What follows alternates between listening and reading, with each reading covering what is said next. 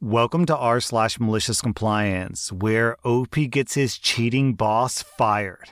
Our next Reddit post is from Lungbong. This happened a few years ago. I was a data and reporting analyst and did all the ad hoc reports for the company. My boss, Carrie, was useless. She was one of those people who was always late, left early, and took days off with short notice. The only thing of value she did was all the regular reports, sales, revenue, etc. We suspected she got away with it because she was having an affair with her boss, Stuart. Our CEO was a fairly decent guy. He'd always look for ways to cut costs and would pay regular bonuses for the best cost-saving initiatives. Carrie was very keen to submit ideas and encouraged us all to automate our tasks so she could try and take credit for the savings. On one of Carrie's days off, which coincidentally was a day that Stuart was off sick as well, the CEO was desperate to get his hand on the sales report that Carrie does. I said that I would give it a look and see if I could get it done. Normally, Carrie would spend 2 to 3 days doing that report each week, but the CEO wanted that report that afternoon.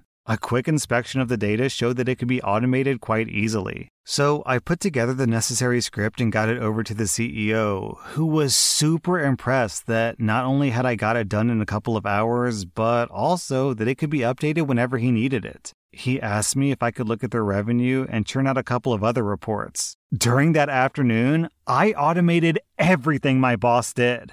Both Carrie and Stuart were back in the office the next day, but they were immediately summoned to the CEO's office after being suspended and sent home. Turns out, the CEO knew that they were having an affair, and all the times they were sick or late or had to leave early was so they could sneak off and passionately hug. He never did anything about it because of how important these reports were. Now that they were automated, he was able to get them suspended and later fired for gross misconduct for all the time they'd taken off. I also got a nice bonus out of it. Our next Reddit post is from Practical Dad Advice. I run a repair shop where I employ a bunch of local kids, age 16 and older, to learn skills and make some money while we generally sit around and talk about the world while we fix things. We had a client come in with a busted electronic. We fixed it up for her and gave her a decent discount on the work. Her final bill for parts and labor was $100 even, discounted down from $220. She didn't like the bill, and she didn't like the work. She claimed that we had broken something else. She claimed the kid who did the work didn't know what she was doing. She did. I had supervised her. And that the kid who helped her in the front of the room was rude to her. He wasn't, but she didn't like the little pride flag pin that he was wearing. She demanded to see the manager, so I popped out, listened to her tear into my kids, and validated how she was feeling. But I pointed out that the work that she had asked for was done correctly, and her bill was due on pickup.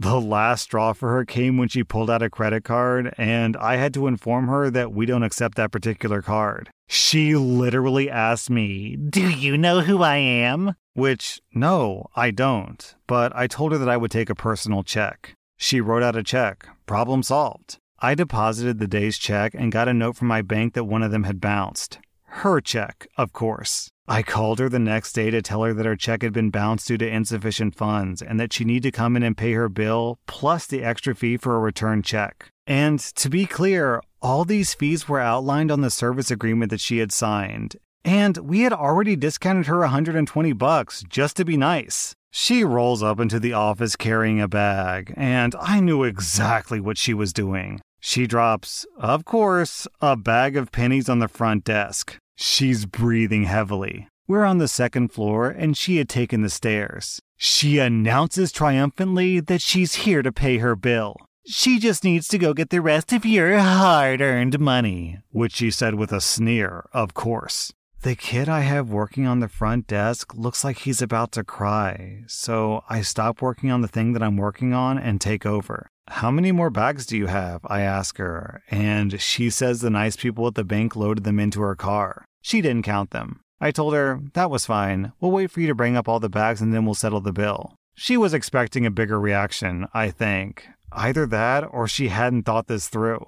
10,000 pennies, plus the extra $25, weighs a lot. And she had just committed to carrying them through a parking lot and up a flight of stairs. One of my kids, bless his heart, offered to help her carry them, but she refused. Finally, shaking and sweaty, she deposited the last of the bags on the countertop.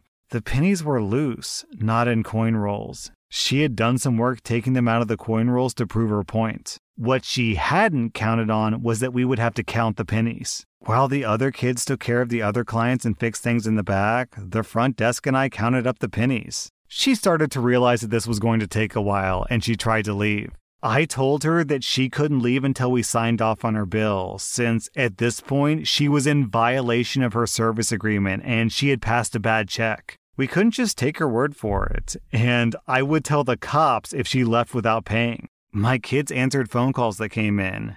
Meanwhile, we counted. The lady sat down in a chair, stood up again, and walked around the office. Meanwhile, we counted. After a while, she said, "Just forget it," and took out $125 in bills. We signed off on her agreement and she started to leave. Another one of my kids, bless his heart, asked her if she wanted help carrying the pennies back to her car. She looked at all of us with a face of sheer panic, mumbled, "No, thank you, just keep them," and bolted. The whole shop was silent for a moment. Then one of the kids started giggling, and nobody could stop. People coming in thought that we had gone nuts, and I finally had to banish everyone to the back room until we could breathe again. We loaded the bags of pennies into my vehicle. We used the elevator she had walked by a few times. We took them to the bank and used the coin machine to deposit them, then wrote out a donation to our local shelter for the amount that she dropped off. She posted something nasty on Facebook about it and got ratioed. She had, of course, posted earlier about something she was going to do, and she got called out from her own post. My favorite response was something like, "You said that you were going to pay your bill in pennies, and you paid your bill in pennies, so what went wrong?" Please don't pay your bills in pennies, folks, especially if you're just doing it to be a dick. Our next Reddit post is from Sabrina Spellman. When I was around 19 years old, I was working as a receptionist at the front of the house of a lawyer's office. It was quite small, but very successful. It had 4 partners. The main one was the lady it was named after, who was kind of fierce in a Judge Judy kind of way, so I'll call her Judy. A new lawyer, Anna, joined the team. We had a conveyancing, personal injury, financial, and criminal department lawyer, and she would be working family law, and her specialty and main focus would be helping domestic violence victims. At the time, all of her abused clients were women. She was awesome at her job. I saw so many victims of abuse while they waited in reception, and because they were so stressed and worried, they would sometimes just tell me their life stories while they waited. I did my best to comfort them. Sometimes they would have to wait an hour or longer if the lawyers were busy. Anna advocated hard for these women. Restraining orders, emergency hearings, police interviews, protection, arranging safe houses, custody of kids, etc. I really admired her, and I still do now. Those women needed her. The thing about Anna was she was extremely posh. She was well educated, and she spoke better than a lot of the characters on Downton Abbey, or even the Queen. But she was also very opinionated, and she swore a lot. Hearing her talk about one of the husbands of a battered woman, "What an absolute twatting little crunt!" in a voice that sounds similar to the Queen made us giggle, but she reined it in and was mostly professional in front of the clients. Most of my job was filing, typing voice dictation statements, and logging calls from the women with restraining orders who had been contacted by their ex-partner/abuser. So I would get calls from victims like, "Hi OP, he called me at 8:15 a.m. today and also at 10 a.m. today, and he sent me an email at 9 p.m. through his mother's account." Things like that. All of this had to be logged and reported for the court files. I got so many calls from these women that I would recognize each one of them by voice. This is important later. After Anna had been working there for maybe a month, she was featured in an article that put the office in a very favorable light. The article highlighted her important work of keeping these women safe, and we celebrated with her. However, it went to her head and she became arrogant and snappy, with little put-downs here and there to secretaries and other workers. She became pretty full of herself, getting snarky and barking out at me, "Coffee," as soon as she walked inside. I let it go because she was stressed and doing important work. Since this happened a while back, most documents had to be faxed. Anna's office was 2 doors away from reception.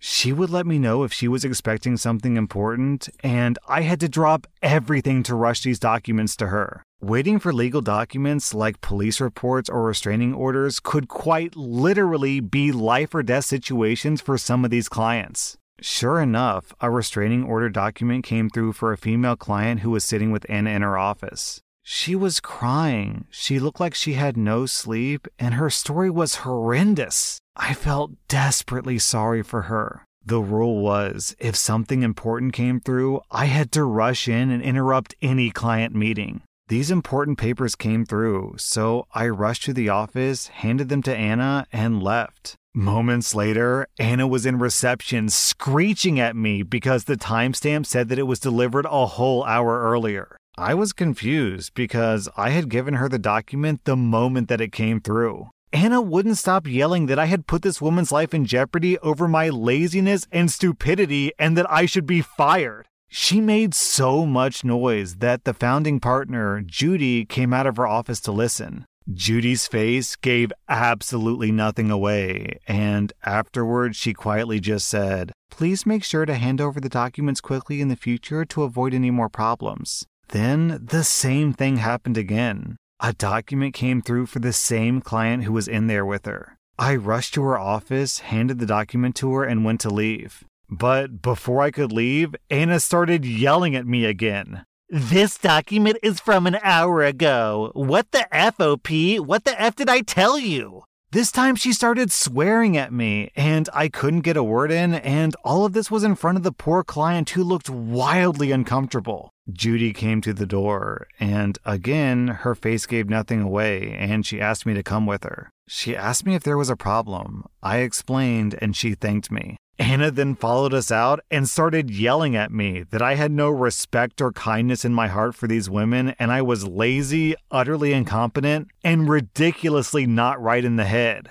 I left and cried in the bathroom. Over the next few days, the same client came in. Things had escalated further, and it had even hit the newspapers. It was an awful case. So all four partners, including Anna, were meeting with the client in the same office. I went back in to give a file to one of the other partners there, and Anna piped up, "Was this document also from an hour ago? There seems to be a pattern here." She said this in front of the client and her four bosses. This time, though, it didn't bother me. I'd had one of those moments in bed the night before. The moment when your eyes snap open when you're trying to sleep and you have that bingo realization moment. So I calmly just said, "The reason why the documents appeared to be an hour late was because the clocks have changed for daylight savings time. I should have realized that when the ink still wasn't dry when I handed them to you." Sure enough, the document on her desk yesterday was a little smudged. The fax machine was old and it didn't update the time. My little victory moment was spoiled because as I was leaving the office, I tripped over my own foot and knocked my head on the doorframe, giving Anna a good laugh. The next day, a staff meeting was called about professionalism in the office. The client who had witnessed Anna's meltdown had approached Judy. She was really upset to see Anna treat the staff that way, and her swearing had frightened her. Judy was very clear that this was not acceptable. That client had heard enough yelling and swearing for a lifetime already. Anna begrudgingly apologized to me, and I shrugged it off. Judy also apologized privately for not stepping in when she should have. No problem. My malicious compliance was next. I wrote every single call that I had to log from these women on an individual post-it note. So sometimes I would be in and out of Anna's office 10 times in an hour. Her desk was flooded with post-it notes that said, 10 a.m. call from husband to client X, etc. Anna was annoyed, but this is what she asked for. I wasted a lot of post-it notes. The next part of this story gets a little strange. A lady who was in a safe house with her daughter called and said that she was reconciling with her husband and she wants to drop the case completely and didn't want to be contacted again. This happens. Sometimes abused victims go back when it gets to be too much. This was a particularly brutal case. She had been beaten really badly. I told Anna straight away, who said that she would call her in a few days. And I said, "No, call the police." Anna asked why, and I said that it wasn't our client on the phone.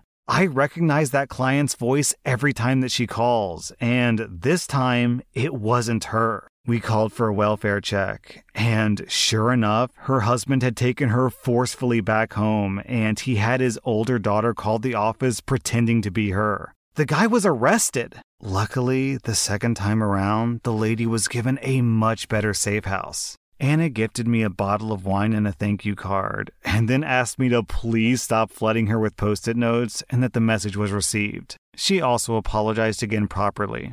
Sorry for the long post. The moral of the story is don't treat people like garbage, even if your intentions are pure and trying to help someone out. We can all be kind.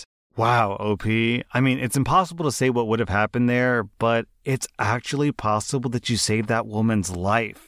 That was r/malicious-compliance, and if you like this content, be sure to follow my podcast because I put out new Reddit podcast episodes every single day.